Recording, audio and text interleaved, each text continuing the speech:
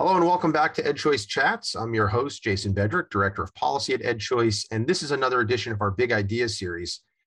Today, I'm excited to be joined by Michael B. Horn, who is a distinguished fellow at the Clayton Christensen Institute for Disruptive Innovation and author on books on the future of education.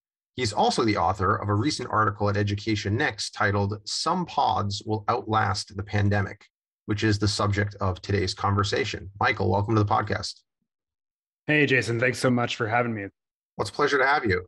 Now, before we start, maybe you could just go over for our listeners what are learning pods, because we've talked about it on the podcast, but everybody seems to have a slightly different definition. Sometimes they use them synonymously with micro schools. Sometimes they distinguish them. So how are you defining learning pods?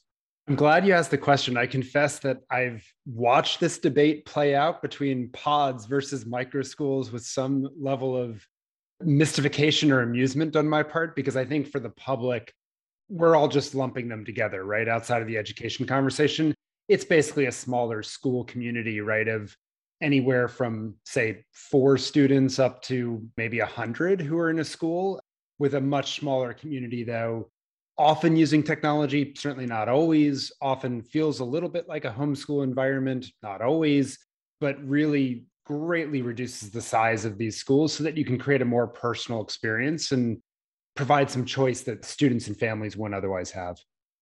You note that pods predated the pandemic, but during the pandemic, parents were seeking them out in droves. What was it about the pods that was so attractive to parents during the pandemic? I think it was a very simple set of factors. People wanted their kids to still have in-person experiences with other students, right? And they felt like if we can come together in small communities where we know the other parents, where we have trust that we have similar behaviors in terms of health and who we're seeing and so forth, we give our children a much greater chance of having a normal, quote unquote, experience, if you will, where they're still having the socialization that theoretically comes with a traditional schooling experience. I say theoretically because sometimes I think it's glamorized in people's minds from what it actually is. But knowing that children are, and all of us are social beings, and how does that allow us to have those opportunities and be in a safe community as we do so? I think the second thing that people were interested in from the parent perspective were predictable, not just childcare, but predictable schedules and routines for their kids, where not every other week would the plan all of a sudden change and you'd be remote and then you'd be in person and then you'd be hybrid. Like that constantly shifting nature of a lot of districts and schools really takes a toll on kids who want routine and dependability and parents who are trying to balance their lives. And so I think some measure of consistency and control around the schooling experience was especially important for some families. So it gave consistency and control. It gave in-person instruction and socialization, but without having so many kids, you're minimizing the potential exposure to the virus. That sounds great. But you said that at a certain point, a lot of families felt like it was becoming unsustainable, including your own. You were doing a pod for a while, and now you're sending your kids back to a more traditional school environment. So what was unsustainable about that? Yeah, I think for a lot of the parent-run pods, what we saw was that the parents essentially serving as principal head of admissions, if you will, for the pod, and a variety of the logistics and operations and custodial services that come with it, that just became a lot of work over time, right? In my case, we hired an outside teacher, but the pod was hosted in our house in the outside. Anytime there was a philosophical disagreement, do you go indoors? Do you not go indoors? Who's bearing the brunt of creating curriculum for kids who are very different ages? Where are you finding these sorts of resources? Who do you trust and not? It just got to be a lot. And so I think for a lot of parents, they couldn't continue to make those arrangements at that level of intensity with other parents, or in terms of the day-to-day management responsibilities. It just, running a school, there's a reason why we have schooling professionals, I think, at the end of the day. And we have professionalized that experience, that service, if you will, in society. It becomes a lot and unsustainable. And so part of my observation that's why a lot of these parent-run or parent-facilitated pods struggled to be sustainable, but perhaps more of the pods that had some sort of institutional structure or backing or management behind them seem to have greater legs, and maybe legs that are going to outlast the pandemic by some measure. Right. So that's the main theme of your piece is that there are some pods that seem to be outlasting the pandemic.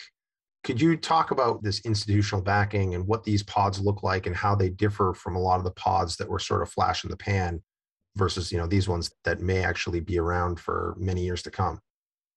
Yeah, absolutely. And we're seeing a few different flavors still even of this. But, one of them has been these partnerships with nonprofit community organizations in urban districts in many cases or around urban districts to create pods that would serve often underrepresented minorities or low income students and give them a support structure. What they found during that for a lot of districts, families, and the pods themselves was, gee, this was actually a better way for these individuals to connect with caring adults and get support services around them than perhaps going to a much larger traditional public school with all the operational challenges and so forth that has often had in getting those students access to a lot of the non-academic services that maybe they need to be able to function academically and have the support they need in those instances. So things supported by the YMCA in your community, boys and girls clubs, those sorts of arrangements, we've seen some lift on.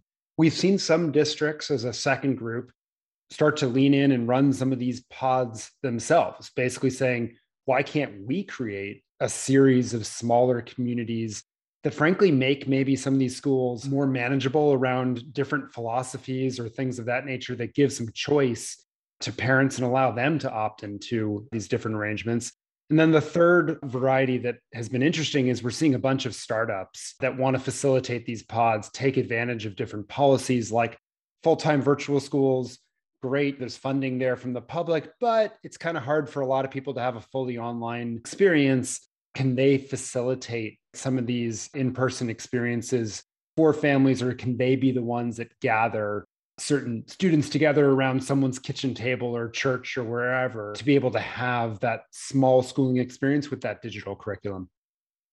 You mentioned in the piece, and you alluded to it a few minutes ago, that, quote, some of the most robust pod experiments have taken place in school districts disproportionately serving low income and minority students, end quote, which this is fascinating because early on, you remember there was the whole hullabaloo over equity and, oh, it's only the white families who are wealthy that are going to have access to the pods.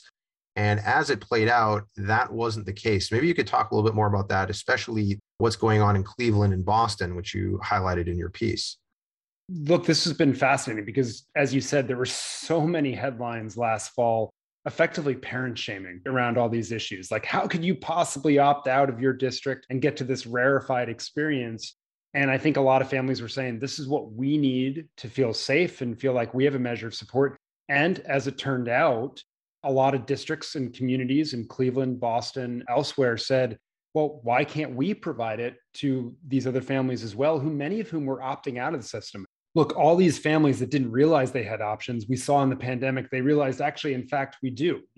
Black families historically had been underrepresented in homeschooling environments. Coming in, through the pandemic, they became the fastest growing segment of homeschoolers. So a lot of families that maybe we haven't historically said want these sorts of choices now actually realize that they have a lot more choice than they thought. And that creates a lot of opportunities to set up these sorts of arrangements. So what was really interesting in places like Cleveland, the Cleveland Foundation and some other organizations leaned in to provide funding for these nonprofits to stand up learning pods in collaboration with the district itself. Eric Gordon, the superintendent or CEO, as he's called, of the Cleveland district, was super clear. Like, hey, there's two ways to approach pods. We can just be really angry that suburban families have them, or maybe we ought to be providing the choice as well. And by the way, in so doing, we can advance some bigger issues that we have around creating more personalized experiences for students, more competency or mastery-based experiences for students, and really leverage this to create better opportunities. In Boston, there were a bunch of nonprofit after-school organizations that before the pandemic were having conversations around how do we do something more of a moonshot variety, right? Like a breakthrough innovation with our schools, because the schools as they exist, it's sort of a mess right now. They're not really serving students or families particularly well. And so they banded together and created these pods. And what some of the research showed was that the parents felt like they had a way deeper connection with the adults in these pods, had way more transparency on a daily basis about how their students were doing. And no question about it, right? Like the small size, the fact that there was some degree of choice, being able to opt into communities that you felt comfortable with, that were like you, whether that's at a surface level characteristic because of color of skin or philosophy or, whatever else, there was an ability to see yourself in these leaders and connect at a level that you otherwise wouldn't have. And I think the small size we saw was a clear contributor to that, because these individuals facilitating the pods really got to know their students at a much deeper level than they otherwise would have. So, Michael, as we noted at the beginning, you've written a number of books on the future of education. So I'd like you to prognosticate here on what you think the future of pods looks like. And also, how can policymakers help families get access to these pods? Obviously, there's a danger in prognosticating too firmly, because whatever I say will, I'm sure, be wrong. But what I'll say at a high level is, we believe that there's 1.5 million students enrolled in pods or micro schools as of this fall. That's according to Titan Partners. I think most people would have bet that that number would have been a lot less than that coming in the fall. And what I think it shows is that there will be some durability. Do I think it's going to spike to 10 million? No, that would be more than pretty significant sectors of choice in the education movement today. But I do think it's reasonable to think it's 3-4 million in the years ahead, as we see more capital partners, providers, and even traditional providers stepping in to create these options. I think it's going to be one more of a menu of choices that families have in their communities to opt into. And I think that's pretty exciting, because it'll create more quality options, I think, for students and families. In terms of what policymakers can do, I think this is part of the story, particularly in states that have education savings accounts. You create a lot of opportunities to support families equitably, right? So that many more families can pay into a variety of these arrangements to get their kids access to these pod-like opportunities, tutor-like experiences for the main part of their education. And so I think education savings accounts, we've just seen one more use case now of how we can use them. And places like Arizona that have robust ESAs in place have a flourishing of these pod and micro school type arrangements from a variety of ways of doing it, whether it's in partnership with charters and districts, or whether it's partnership with virtual providers, or whether it's part of an effort to target a particular demographic of student and so forth. We're just seeing a flourishing of options. It's directly attributable to these education savings accounts. And in my mind, policymakers sort of have two choices right now. One, they can say, we're going to try to shut down options. That's sort of been the New Jersey model of this, right? We're going to try to shut down options and get people to commit to the traditional public schools again. So we're going to ban virtual or remote learning. We're going to try to ban districts from offering micro schools or pods, things like that. And I just think from lots of different countries and lots of different contexts, the lesson is people are still going to opt out and find those options. It's like water. It leaks around and it finds its ways around the regulations. Why not go into a much more robust leaning into this to create options that are really going to support and serve students with what they need to be successful? And that's why I think the other version of this is the education savings account pathway, where you're giving those dollars to the family to make the choice that is right for them, that from a centralized role, we can't possibly imagine what that's going to be for each circumstance. A lot of choice policies have gained momentum, as you know better than I do, out of the last couple of years. I think a bunch of states will lean into this. We're going to see more pods. It's going to be more equitable. And we're going to see some arrangements that I think are really exciting out of this. I'm sure we'll see some that we're not as thrilled about, but I think we're going to see, on balance, a lot more where we're super excited about the level of support students are able to get through these pods. Well, I hope you're right. Actually, I think you are. So thank you so much for coming on the podcast. Our guest today has been Michael B. Horn. Michael B. Horn, who is a distinguished fellow at the Clayton Christensen Institute for Disruptive Innovation and the author of an article at Education Next titled, "Some Pods Will Outlast the Pandemic." Michael, thanks again for joining us. My pleasure. Thanks for having me. Thanks so much for joining us. This has been another edition of EdChoice Chats, the Big Ideas series. If you have any ideas for authors you'd like us to interview for the Big Ideas series, please send them to media@edchoice.org, and be sure to subscribe to our podcast Follow us on social media at EdChoice, and don't forget to sign up for our emails on our website, edchoice.org. Thanks so much. We'll catch you next time.